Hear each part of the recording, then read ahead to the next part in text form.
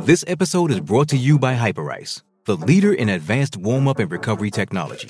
They have tons of innovative products, like Venom-heated wearables to help soothe sore back muscles, Normatec compression boots to speed up recovery and increase circulation, and Hypervolt massage guns to improve mobility. Loved by athletes like Naomi Osaka and Erling Haaland. Try them yourself. Get 10% off your order with the code MOVE at Hyperice.com.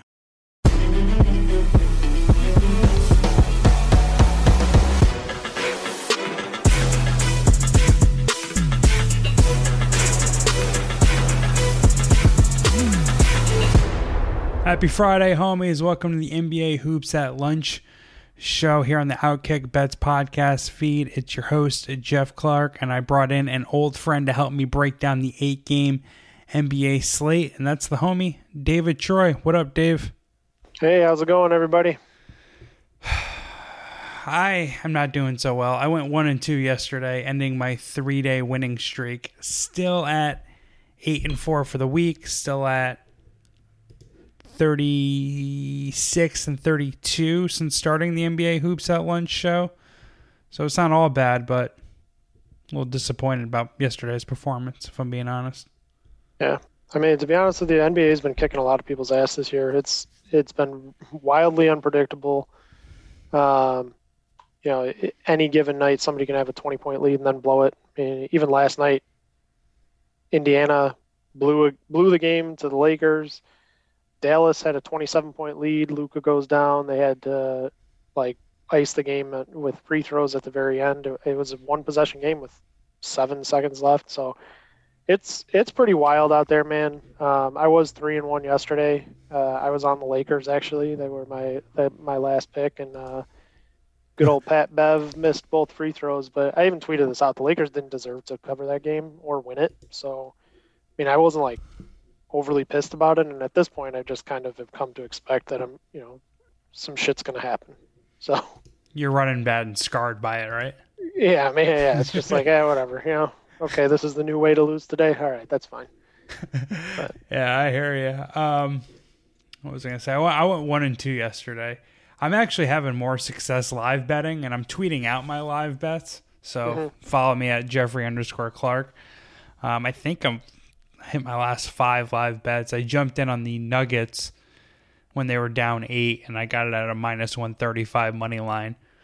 If you waited 3 more minutes, you would have gotten even money, because I think the Warriors got up to 12 there. But then at that point, then the Nuggets just smacked the Warriors.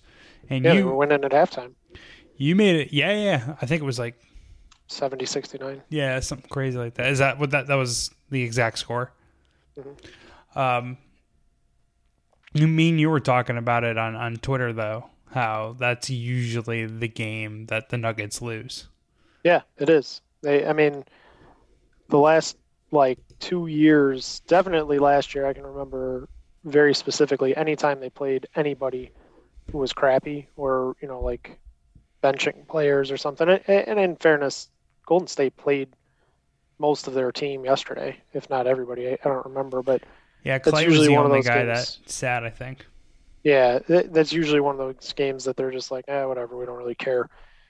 They had multiple games like that against the Clippers, I can remember, and I think Trailblazers last year, but they seem to have kind of turned a corner and look like they're the real deal this year. I still wouldn't bet them to win the championship, but yeah, I'm kind of the thinking that they're maybe fraudulent isn't the right word, but outside of the Warriors, most teams need a all NBA caliber wing to, I think, take the next step, and Aaron Gordon does not check that box for the Nuggets. You can make an argument Michael Porter could one day, but he doesn't, I don't know, he doesn't do enough ISO scoring for me to be I don't see him going head to head with a Giannis, with a KD, with a Kawhi. So that's kind of my, I guess, hesitation with backing the the Nuggets. Yeah, he's wildly inconsistent. He's really talented, but obviously he's been injured as well. I think to your point about the all NBA kind of wing caliber player, last year Wiggins in the playoffs and the finals was easily the second best player on the Warriors. It might have even been the second best player in the finals behind Curry. Brown and Tatum were good, but not good enough, obviously. So I mean, Wiggins really stepped up last year and made a difference. So your point's really valid. No, and that's actually a good counter as well, because if you look at the Warriors championship teams, obviously Durant is an all-time wing.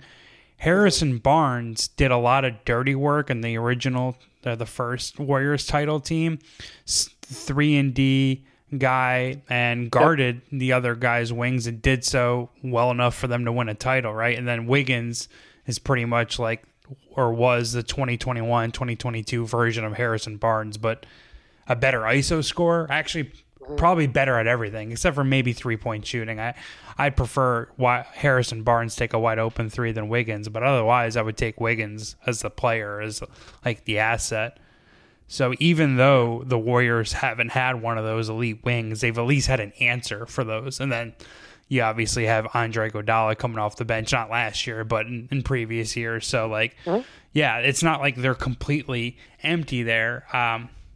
But anyways, let's get into the Friday slate. We're kind of beating around the bush here. It's honestly a pretty shitty slate. There's only one game featuring two teams above 500. That's the Phoenix Suns and the Boston Celtics, and the Celtics are 9-point favorites because the Phoenix Suns are still without a bunch of guards, prominently Devin Booker. But we're just going to go through all 8 games here, and if we don't have anything on these games, then we can just pass. The first one, Portland Trailblazers. There's 3 7 o'clock tip-offs, too. That's a bit random. It feels like the NBA mailed it in this Friday, but Portland at... I was going to just say, they've had really weird scheduling.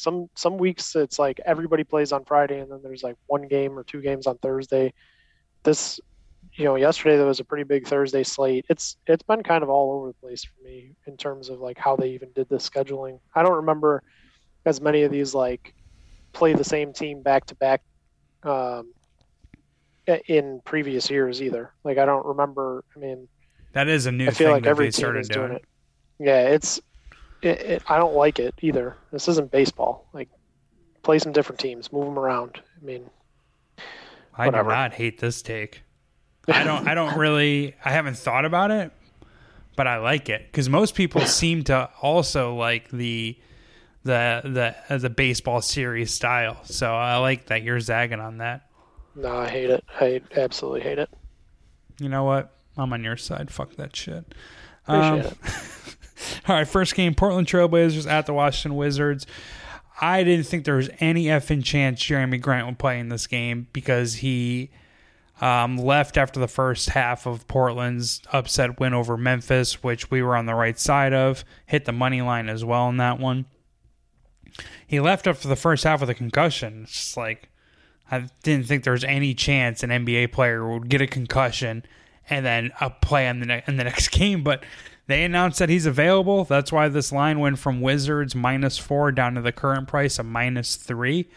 I still lean to the Wizards because they've been playing really, really well lately, and like the Trailblazers need Damian Lillard to just go berserk for them to win these games.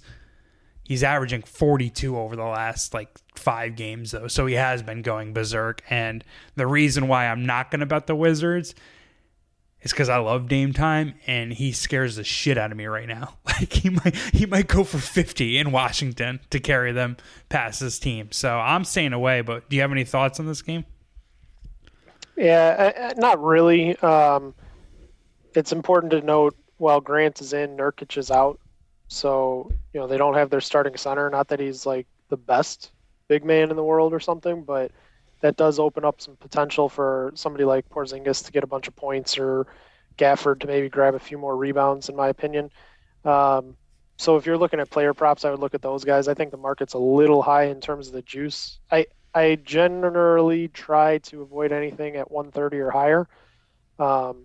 on player props and stuff, just because, literally one free throw could make or break your night.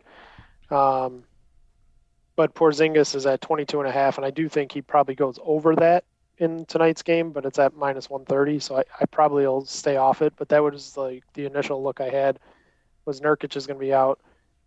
Porzingis should be able to get to the basket a little bit more. The only question is you never know when Porzingis just decides that he's going to do nothing but jack up threes. And this is also the first game home for them, which isn't always a great spot for the Wizards. I've looked into that a little bit today. They've been a really good first half team. Portland is usually not as good of a first half team. If this was the second game home, I'd probably be all over the Wizards. You're right. They've been playing a lot better lately, but I think I'm going to just stay off of it altogether because I think there are too many question marks here. Yeah, we're on the same page of this one. I will say the Wizards are 2-0 this year when they're playing on 3 days of rest. So, but to your point, the first game back from a 4-game road swing, and I think it was a 4-game road swing, home game, and then 2 on the road. So they've done a lot of traveling recently. Yeah. All right, let's go on to the next game. Kings at the Pacers. Kings are favored 3.5. I'm going to play the Pacers here. The Pacers lost last night, as we already talked about, to the Lakers. I think it was 112-111. Halliburton made his return after, I think, a 10-game absence. So it would make sense that the Pacers could sit him tonight. That's definitely the concern here. If you're thinking about following me on this one, I would wait until closer to tip-off before betting it, because if Halliburton doesn't play, then you're going to get a better number than the current price of a 3.5. Or if Halliburton doesn't play and you're like, F that, I'm not betting the Pacers now.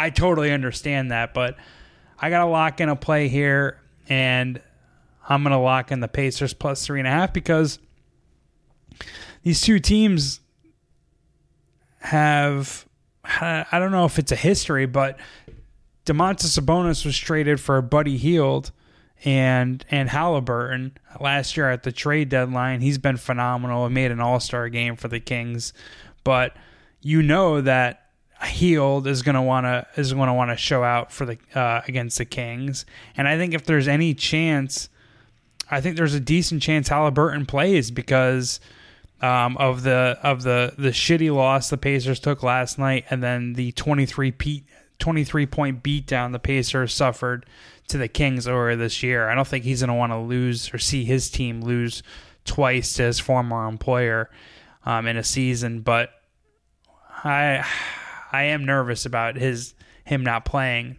The other reason, though, David, that I'm in on the Pacers is because the Kings, while they won and covered against the Spurs in their previous game, a game that we bet, they got very fortunate to do so, and they got pulled out of shit by De'Aaron Fox. Now, De'Aaron Fox isn't going to be in this game, so that kind of offsets the possible Halliburton loss. If Halliburton ends up playing in this game, it's probably going to close Pacers plus 2. So I'm going to take the Pacers because the Kings are a terrible defense, and if both are missing their star point guards, then that's a wash, but I just like the Pacers to be able to bounce back from a terrible loss that they took last night. Thoughts? So my initial writing for this, in terms of like the notes that I did in my process, I had Pacers plus 3 as well. I don't value the Kings without Fox, but I sure as hell don't value the Pacers without Halliburton. I'm not going to be betting on it until I confirm, and if that means that I lose a point, then I lose a point. But I won't back the Pacers unless Halliburton is in it. I think he's just too important for their team. He's too good. Not that they don't have good enough talent or whatever, but the offense just looks better with him out there. They play a different type of game with him out there.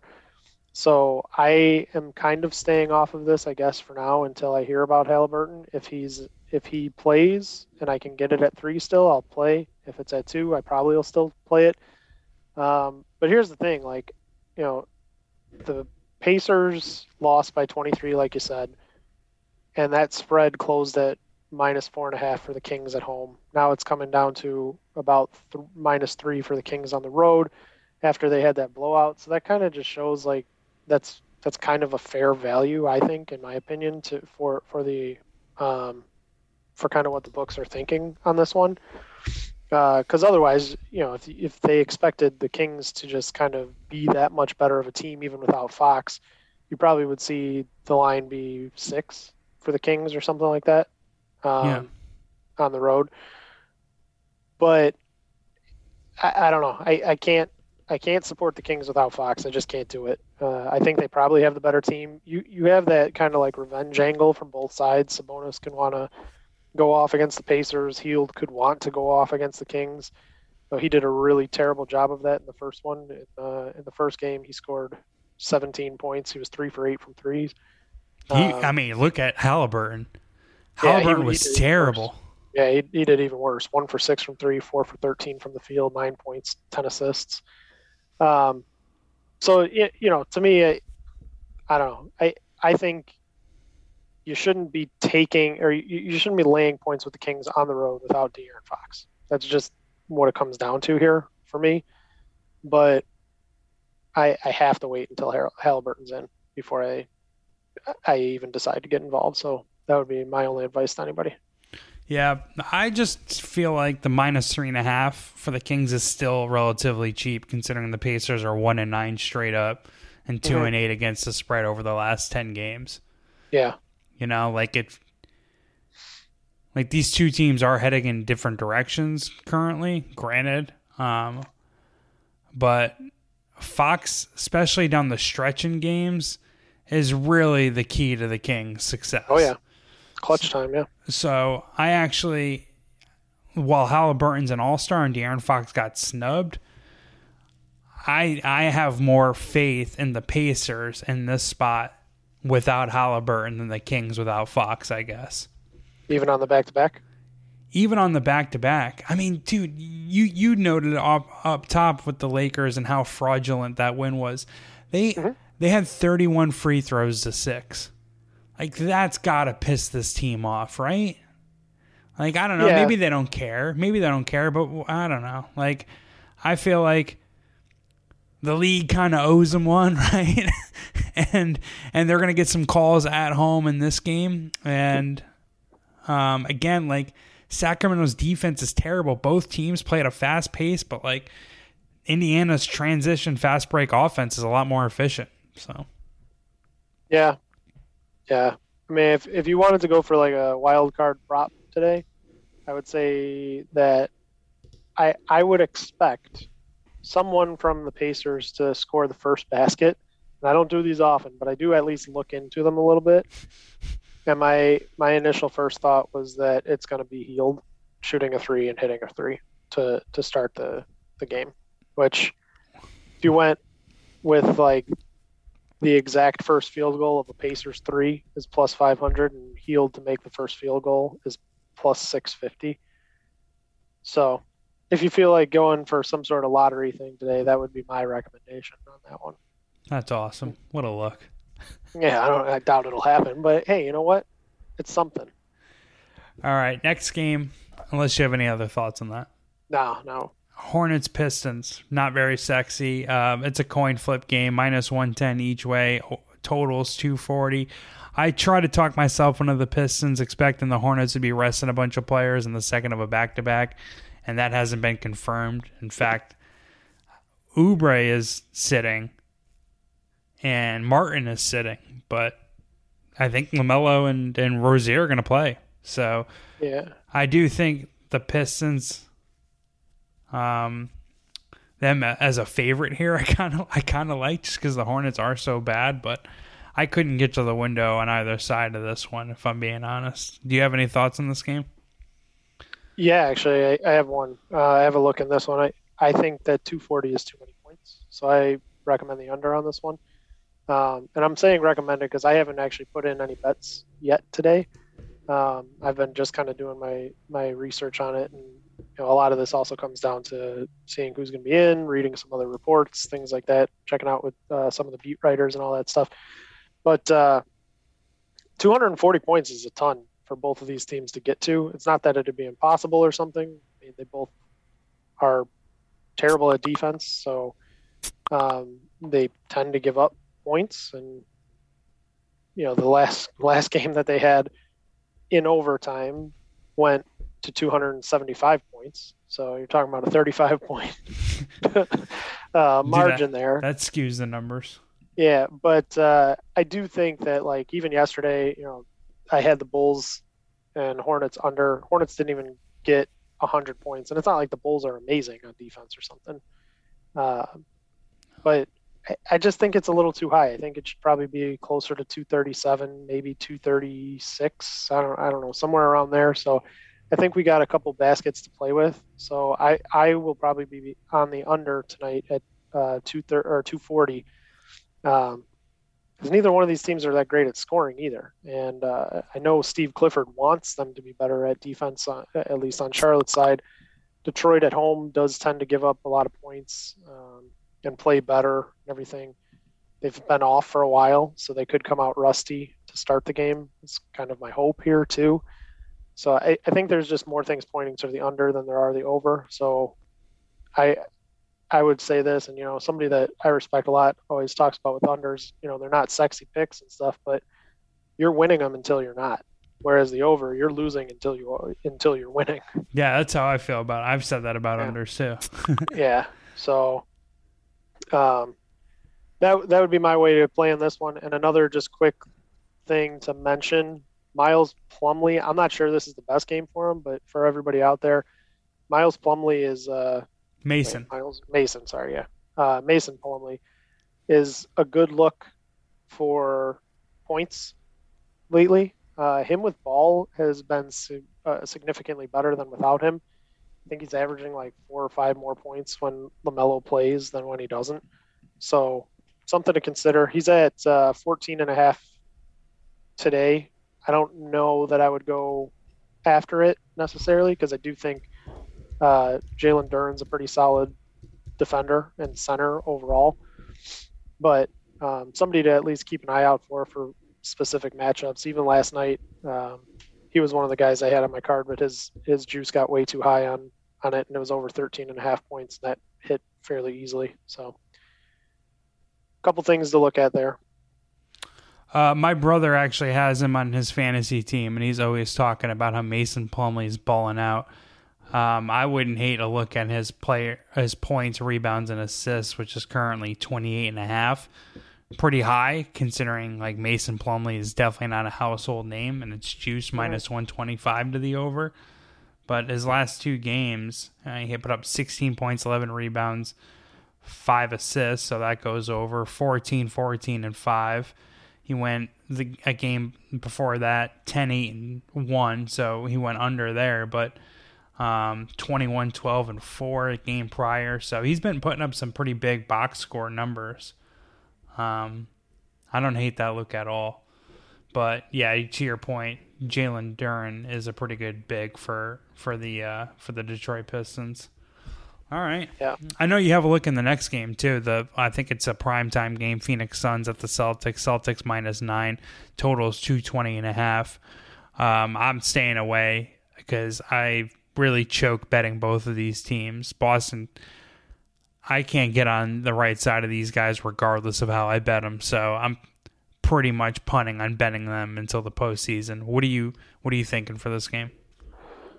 Yeah, to me, I think the best look in it is Boston first half again. So I played this one the other day, and Boston was out to a 30-point lead after like one quarter. They were absolutely just destroyed the Nets. So Boston's at home, where they play very well. Phoenix is away, where they do not play well. So that's just the start of it right there. Injuries have obviously decimated Phoenix, but they're also traveling across country for the first game. We saw this happen last year too, and they got blown out in the first game where they traveled across country. And it's largely the same team. You just don't have Devin Booker in this one, which makes it even worse in my opinion. So those are just some of the things that I've been thinking about here. But I have to take Boston in the first half at the very least. Maybe the first quarter is a good look too if you want to. I have personally been trying to lay off the idea of like betting 2 or 3 times in the same game because I just haven't found as much success with it this year as I have last year. There's been spots where I've tried to take it. Some have been successful, some haven't. But what do you mean, like first quarter, first half, and full game? Yeah. Gotcha. So, for example, I had that with the Grizzlies the other day against the Pacers. Pacers are the worst team in the league in the first quarter. Came out and they were smoking the Grizzlies, and I even tweeted it out. I was like, the Grizzlies are still going to win this game, and I took them as a live bet too because I was like, it's not that they're a worse team; they just suck right now. They're not trying, and they ended up coming back and winning and covering, and it was very similar to the Martin Luther King Day game that they had against Phoenix. But in any case, this game for the Celtics is one where I think they're going to come out first half, they'll get their job done that they need to. It's -5. They're going to come out, beat Phoenix. Then they have Saturday and Sunday off. Then they have a game against Detroit on Monday, and then they're back at home. So I just think this is a good opportunity to take the Celtics at -5 in the first half. Yeah, again, I don't hate it. It's just a matter of I whiff betting both teams. Yeah, I don't know. I would actually, if anything, I would look to the over. Just because I'm feeling like a hot shooting night from Boston. Really that simple. I do think they get a little hot, and Phoenix will have to pick up the pace to try to keep up with them. So I'm thinking this game probably finishes like Boston 121, Phoenix like 108, something like that. I don't know. It's just kind of like a shooting from the hip analysis right there because I really don't have much else on this game. Well, this game opened at 229 and is down to 220. Is that what it's at right now? Yeah, 220.5 currently. Yeah, so I mean, if you were going to take the under, you already lost 10 points of value there. So there'd be a perfect middle opportunity if I've ever seen one. Wow. Yeah, I might be a little bit of the buyback there. Yeah, I think it's probably worth it. I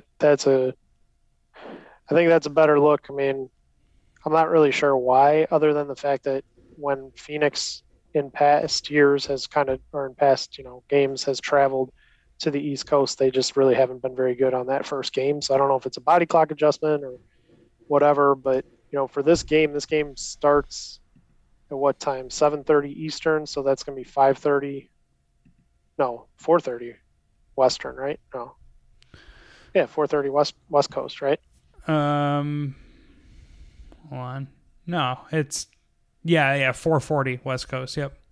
Yeah, so I mean that's kind of a weird time to be playing a basketball game. So really wouldn't be surprised if Boston also wins this full game, covers, and Phoenix kind of struggles to score. The prop you were talking about for the over, though, I think I probably prefer to take Boston in the first half for their team total over as well. It's at 56.5 right now. At home, for most of the season, they've been averaging over 60 points per game in the first half. The only thing that would really slow it down is if the Suns' pace really dictates it, because the Suns are not going to want to get out and run with the Celtics. The Celtics, that's what they want to do. They want to get out and score and get moving.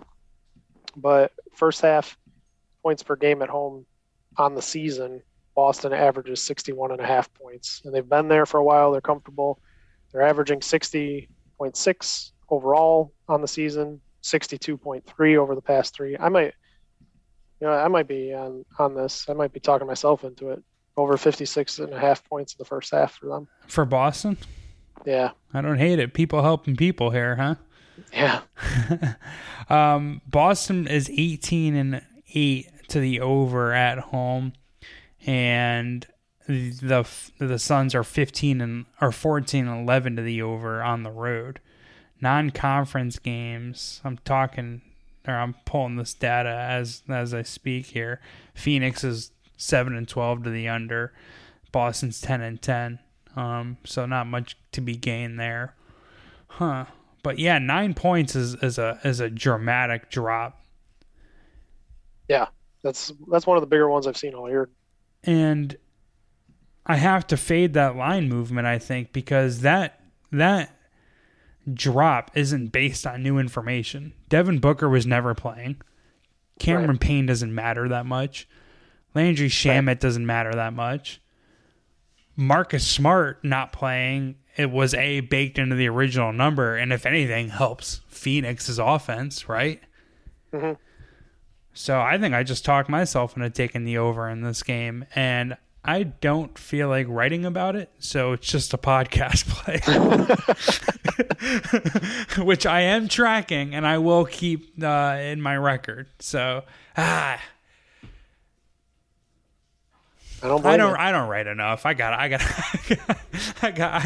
include it in my handicap. I think either way, official podcast play. I'm going over this game, and it's mostly based on a hunch and. Just that line movement's too crazy. It did. The look ahead was 229. It's down to 220.5. Based on what? Right? I'm rolling with the public here. According to pregame.com, nearly 60% of the money's on the over. The bet's on the over. And whereas over 3/4 of the money is on the under. So, and apparently the pros are going under the total. And the Joes are being like, oh, man. That's too low. But I think the Joes are onto something here because it opened at 229. Well, it's hard in a situation like this. I use pregame as well to at least kind of get a feel for where things are at and money and stuff. I use some other ones as well. But, you're also taking in consideration. So I'm looking at it right now. It says 76% of the cash is on the under.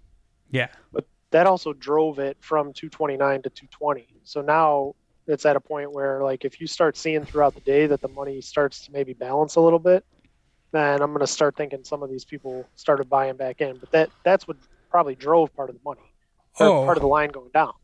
Every person that took 229 is taking over 220.5. Every single one of them. You have to. Right? Yeah. I mean, a 7... Hold on. I'm going to look dumb. An 8.5 point middle. That's a big number. Yeah. Great. I didn't want to talk about every game. It was your idea. And you helped me, so I appreciate it. All right. Sometimes it's easier to talk about them all than 30 minutes through, and we're through 4 games, and they're all shitty games. Speaking of which, probably the lamest game on the card. The Philadelphia 76ers minus 10.5 at the San Antonio Spurs. I hope you don't have a lot on this game because I have nothing. Yeah, you'll be happy to know. I don't got anything other than maybe saying that it's an under spot. 76ers just haven't been playing quite as high totals lately. So I did look at the under in this one, but that was about it. It feels like Philly's well rested. Oh God, here we go. Here we go. Hold on. Talk yourself into it, Jeff. 10.5. What's the public doing? Are the public at all thinking this is too big? No. Both the pros and all the money, all the tickets are on 76ers. They open at 9.5 point favorites. Now it's up to 10.5. How do they do against the number as major or as big time favorites? So let's look at it right now. Hold on, we're gonna figure this out in real time. Favorite and line. So 3 possessions is 7 points. Let's just put it at 3 possessions. What do you think? Does that make sense? Fine. Sure. They are 6-6 against the spread, so nothing to be gained there. So again, as 10-point favorites, 5-2 against the spread. They've covered 5 of the last 6 games. They didn't cover as 13.5 point favorites against the San Antonio Spurs October 22nd, which I think it was their each team's third game of the season. The Spurs started out 2-1 and the Sixers started out 0-3. Oh God. Who was in that game? Embiid played, Harden played, everyone played. They just put up a shitter. Oh no. So the one thing I would also point out about this is if you're going to play the game, I would take San Antonio for sure. with the points. I try to avoid backing teams like Houston, San Antonio, some of those. But in fairness, like if you did, you'd probably be pretty profitable this season. 10 points is a lot. Philadelphia just gave up, I think, 2 games on the spread to Orlando when they were supposed to cover by 9 on both of them. They didn't get either one of those games, if I recall correctly. I know they lost one outright. Did they cover the other one? 1-1 straight up and against the spread. They lost the first one outright and against the spread. Barely covered the second one. It was a 10-point 10-point spread. They won by 11. Oh, okay. All right. Then I stand corrected. But either way, Philadelphia, the one thing I want to point out here is Philadelphia is traveling to Texas for the night and then has to go back to New York to play New York on Sunday. Just something that is worth at least thinking about because it is a weird travel spot. You may not really care about this one. I don't know that Embiid will necessarily play. This is also a game where this is, I believe, San Antonio's last home game before leaving for a road trip. So it's got some weird kind of funky things that I'm not sure that I would support either team on. But in this particular case, I would say just if you're going to play it, it's probably right to take the points.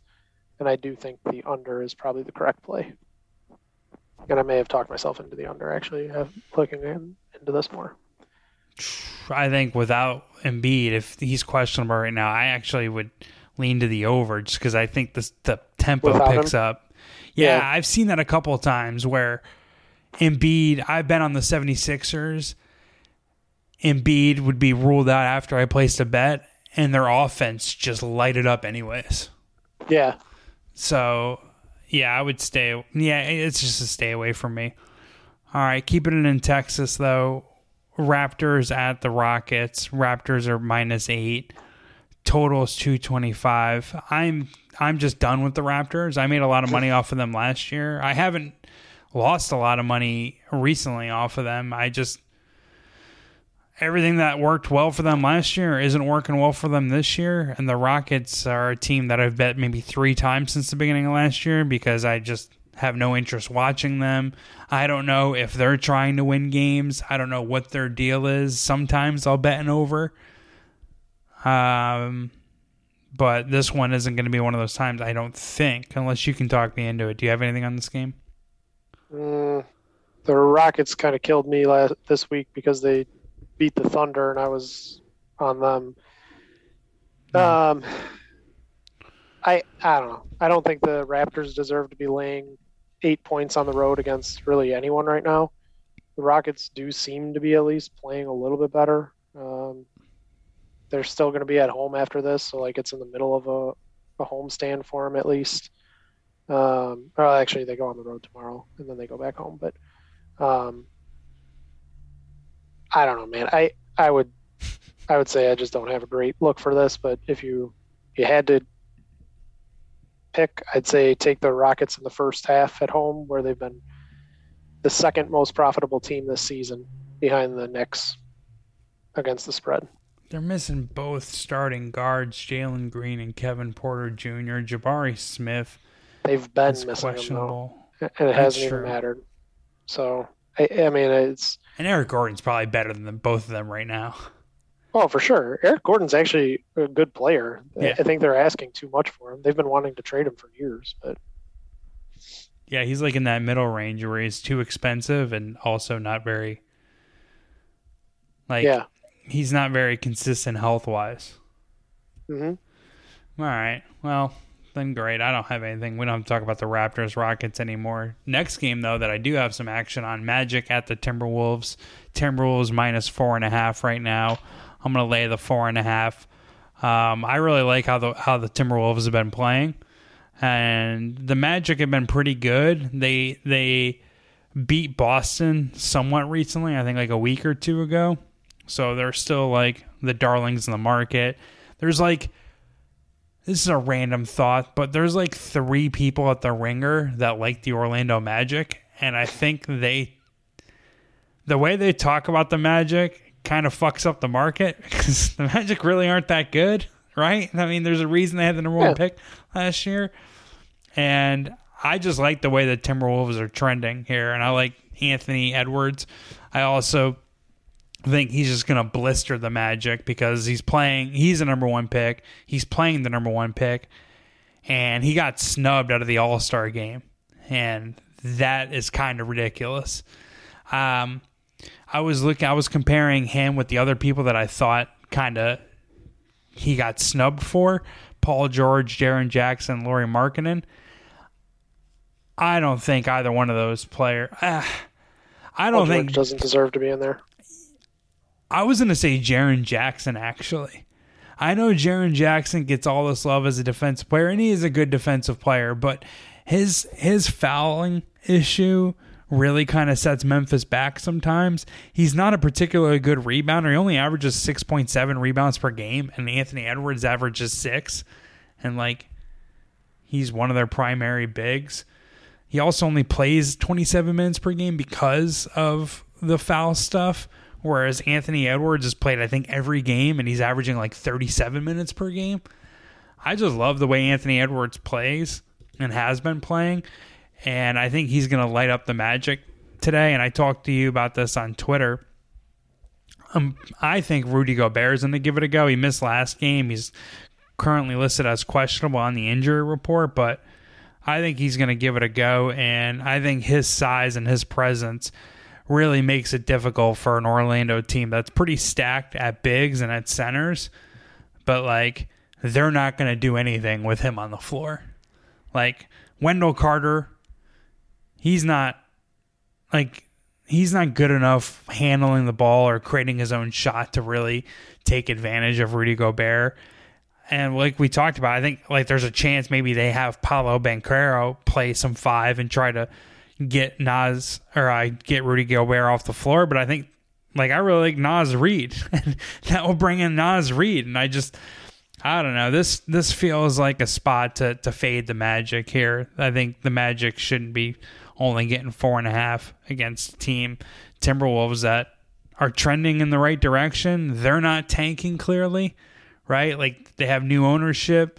They have new management that's kind of got to prove that the Rudy Gobert trade was worth it. And I think Anthony Edwards balling out is their salvation from that, I guess. So I'm going to lay the 4.5 with the Timberwolves. Any thoughts?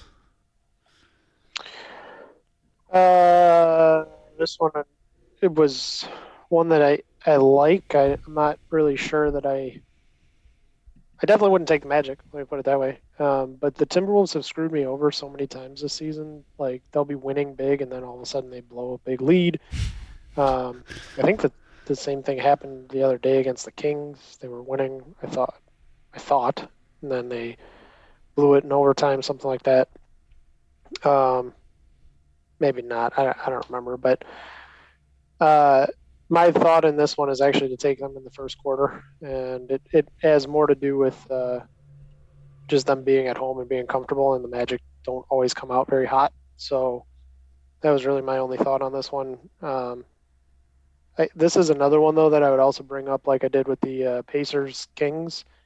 The Timberwolves are only 4.5-point favorites, and they beat the Magic last time by 20 almost. It just seems like that's a short line for a matchup like this. You would figure that it should go up further. Yeah, but I don't know. It doesn't take that much fact digging to or research to see why. Karl-Anthony Towns scored 30 points in the first meeting, and Paolo Banchero was out. They were missing actually a bunch of players, so it makes sense, right? Yeah, I guess. Yeah, Minnesota was -8 in that one, so I guess you're probably right on the reasoning. Yeah, I mean, if you just said which team do you think is better in this, I'd tell you Timberwolves 100 times out of 100, but I don't think I'm going to force the play on this one. If I'm wrong about it, good. Because they have been playing way better lately. You're absolutely right about that. So the Magic in that game were missing Cole Anthony, Paolo Banchero, Markelle Fultz, Gary Harris, and Jonathan Isaac. Jonathan Isaac is questionable, but those other three of those guys are starters, and Cole Anthony is a sneaky, decent, important 6-man. that they really like. He's a rotation player for them. Yeah. So I hear you. That's the one thing where it's like, oh man, that does feel cheap. But then when you look at it, it's like, nah, it kind of makes sense, right? I mean, you know, these are the teams that the Timberwolves have to beat, though. Like, there are some teams that, like, they win a championship or they get pretty far and they just stop caring about, like, the bottom-dwelling teams. The Timberwolves made it to the playoffs through the play-in game last year. Yeah. They didn't do shit, and they are losing to teams that they definitely should be beating. And it's been driving me nuts all year. Yeah, but they have looked pretty good recently. Lately. Yeah, for sure. They choked against the Rockets. Kept it close with the Nuggets, though. Lost by 1 to the Jazz, which I don't think is a bad loss. This was 10 games ago, though. In Orlando, I mean, they have nice wins in their recent performance, but I don't know. I think Anthony Edwards sauces them up tonight, and I'm going to lay the 4.5 with the Timberwolves. Yeah, and I'd give just a heads up too. Looking at Minnesota's upcoming schedule, they're going to be in some good spots to fade fairly soon because they don't have a very favorable schedule coming up. They play tonight, they're off Saturday, then they play at home against the Nuggets. They're off Monday. Tuesday they play against Denver, then they play Wednesday against Utah. So there's going to be some spots to fade them. This might be a good one for them to realize, like, oh, we need to grab this win. Right. Also, like, Minnesota plays really aggressive defense, and the Magic turn the ball over a lot. Mm-hmm. So I'm thinking, like, the Timberwolves are going to force a lot of turnovers and turn them into easy points the other way. And another thing that I've used to bet against the Magic is the fact that they are currently, I think they're fifth in defensive three-point shooting, but they allow the second most wide-open threes. So, like, we saw D'Angelo Russell get hot from three. Anthony Edwards can get hot really any night. He can score from all over the place. And, like, they have one of the best effective field goal percentages the Timberwolves do because, like, they're lights out from inside the arc. So I feel like if they're going to get wide-open looks, like, their offense is going to look good tonight. Yeah. Yeah, wouldn't talk you off it. All right, next game. This is my last of my... Well, now I got 4 plays here, but the Atlanta Hawks at the Jazz. I'm going to take the Jazz minus 120, but buyer beware on this one. I do whiff on Hawks games quite often here, and this feels like a spot that they're kind of begging for Jazz money. I don't know if you think that as well. But... And the pros are on the Hawks and the Joes are on the Jazz here. I'm going to take the Jazz, though, because they're one of the better three-point teams in the league. They are plus 3.2 in made three-point differential per game. They do a really good job of contesting them, and they get open looks. The Hawks' defensive shot quality is terrible. Like, they don't really close out on shooters very well, and they take a lot of mid-range jumpers. They also stand around, watch Trae Young too much, and I think the Jazz are going to be able to smack around a bad defense, a bad Atlanta defense. At least this is according to cleantheglass.com. The Jazz are 8-1 straight up versus teams with a bottom 10 defensive rating. They have a plus 11.5 net rating and a plus 4.3 spread differential in those games. So they're at home. Atlanta's typically a bad road team. Also, role players tend to perform much better at home. And Utah is just much deeper than Atlanta. Their bench averages 8 points per game more than Atlanta's bench. So I'm thinking Utah has a strong game at home and against an Atlanta defense, which is pretty terrible. So I'm going to go ahead and I'm going to take the Jazz here, minus 120 on the money line. What are your thoughts on this game, if at all? I think it's the right look. I mean, the Jazz started the season really hot, and everybody was like, oh, they're really undervalued in the market. And then they got kind of overvalued, and they started losing, and now they're kind of getting undervalued again. They probably should have been more of a favorite against the Raptors the other night. And it was a fairly close game until pretty late, but they ended up pulling that one out. They're still gonna, play here for another game after this. So this is their last game before Monday when they have Dallas come in. So I think you kind of have that going for you too. Atlanta has Denver tomorrow. So you got a lot of different looks here. My initial thought on this was the first half is under 100 or is 124 is the total. And I think that's too high. So my thought was taking the under in the first half of this game. The Jazz might be fine, but I think it's going to, most teams that come in there struggle a little bit to kind of get used to everything. And I would say that's probably a good look. Now, the whole games total has increased over the day. I think it started at 240 and it's already at 242. So maybe I'm wrong about this. I feel like 124 is too high. I mean, all you need is basically one shot or two shots to not go in, and you should be able to hit this. You're asking both teams to essentially score 30 points each quarter or more. And while it's possible and while it could happen any given night, I just think that's kind of a lot to ask for both teams to do. It just seems a little too high on that one. So that was the first look I had, but I want to throw this out to you if you will let me. So of course I will. We have the Timberwolves right tonight. If they can cover, ideally you would think that Denver probably beats Atlanta tomorrow night, right?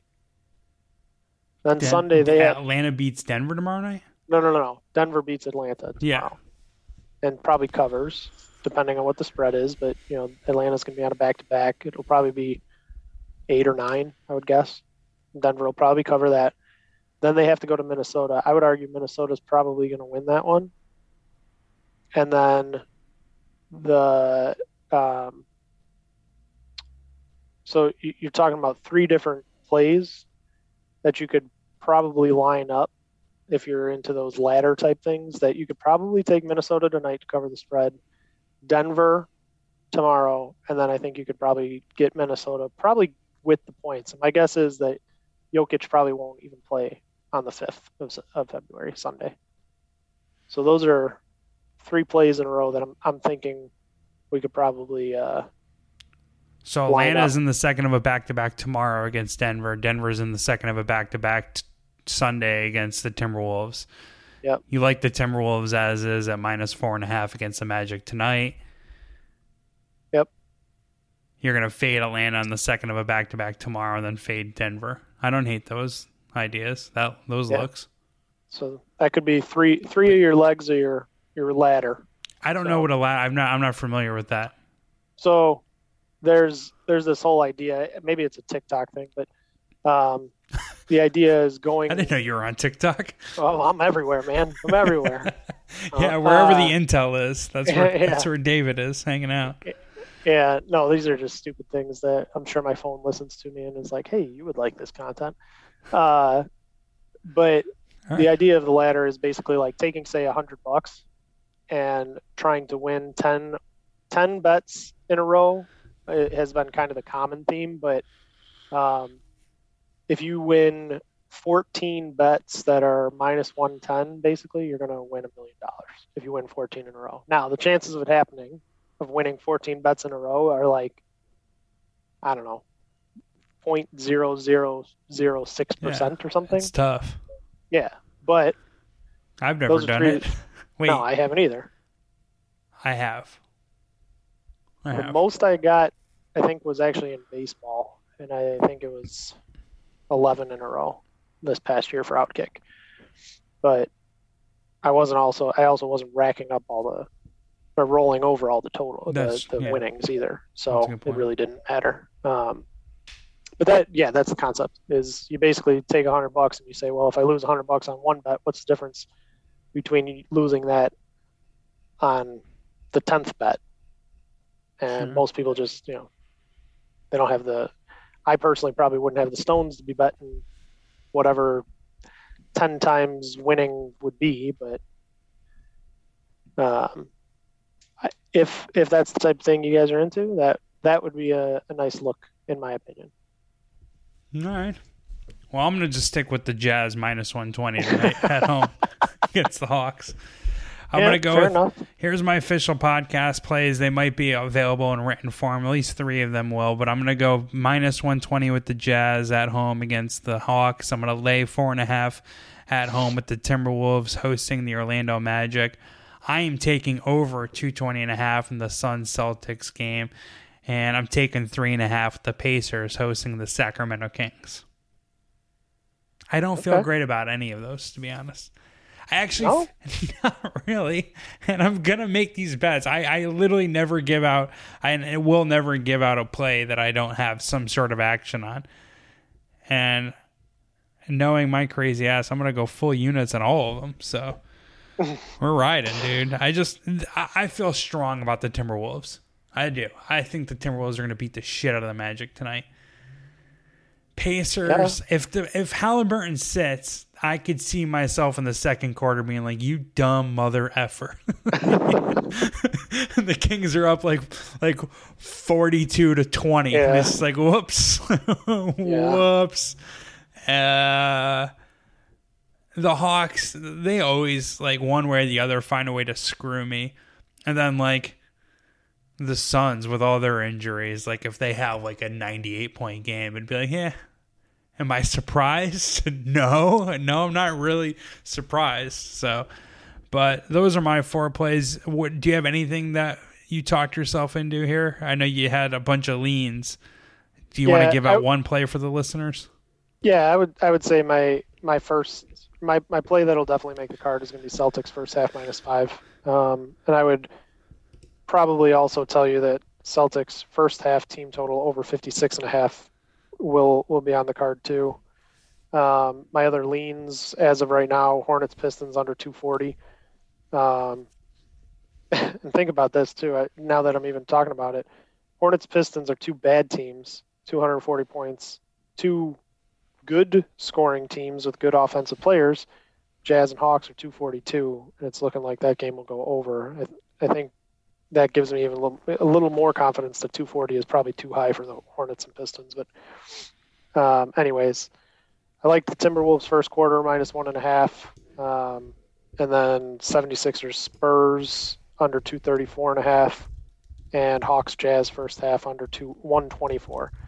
That's probably the one I have the least confidence in, and probably won't play it because it like I said, it just feels too high, so it's more of a gut play than anything. I looked into it, and the teams average about 120 combined, both points allowed and points scored. So I don't know if I'll end up there or not, but those are the plays, and I'm sure I'll throw around a lot of these in fuck around Friday parlay that I do every Friday. So. And where can people find that F around parlay, Friday parlay? So it is on Twitter. I post it at FuturePrez2024, and it's never anything crazy. It's like $10, $15, $20, whatever I got laying around in the account that just isn't on a nice even number in there, and I throw it on a parlay of pretty much every NBA game. With every lean that I've had from any game. So that's it. You badass. You gangster. Yeah, I mean, I'm killing it. I might be back tomorrow, guys, on a Saturday, special Saturday, because I am a junkie. There's no football to bet, and there's 9 games Saturday, and depending the injuries, a much better slate Saturday than Friday. I'm assuming you have family stuff to do, so I'll let you. I won't bother you again over the weekend, David. But where can people find your stuff? Yeah, so I write for Outkick with Jeff, and then also at beatenthebookie.com. It's BEATIN thebookie.com. I do his NBA package. He has everything else there too, if you guys are interested in that stuff. So happy to be on this though, and anytime you need something, I'm happy to be here. Yeah, well, we'll connect next week if you're down. Yeah, anytime. All right, homies. Peace out. Best of luck, whether you fade or follow us. Maybe I'll see you Saturday. Maybe I'll see you or talk to you guys Saturday. Maybe I'll talk to you guys Monday. But either way, shoot me some love on social media. Shoot David some love on social media. And perhaps a nice review on Apple Podcasts or Spotify. That'd be cool too. Peace.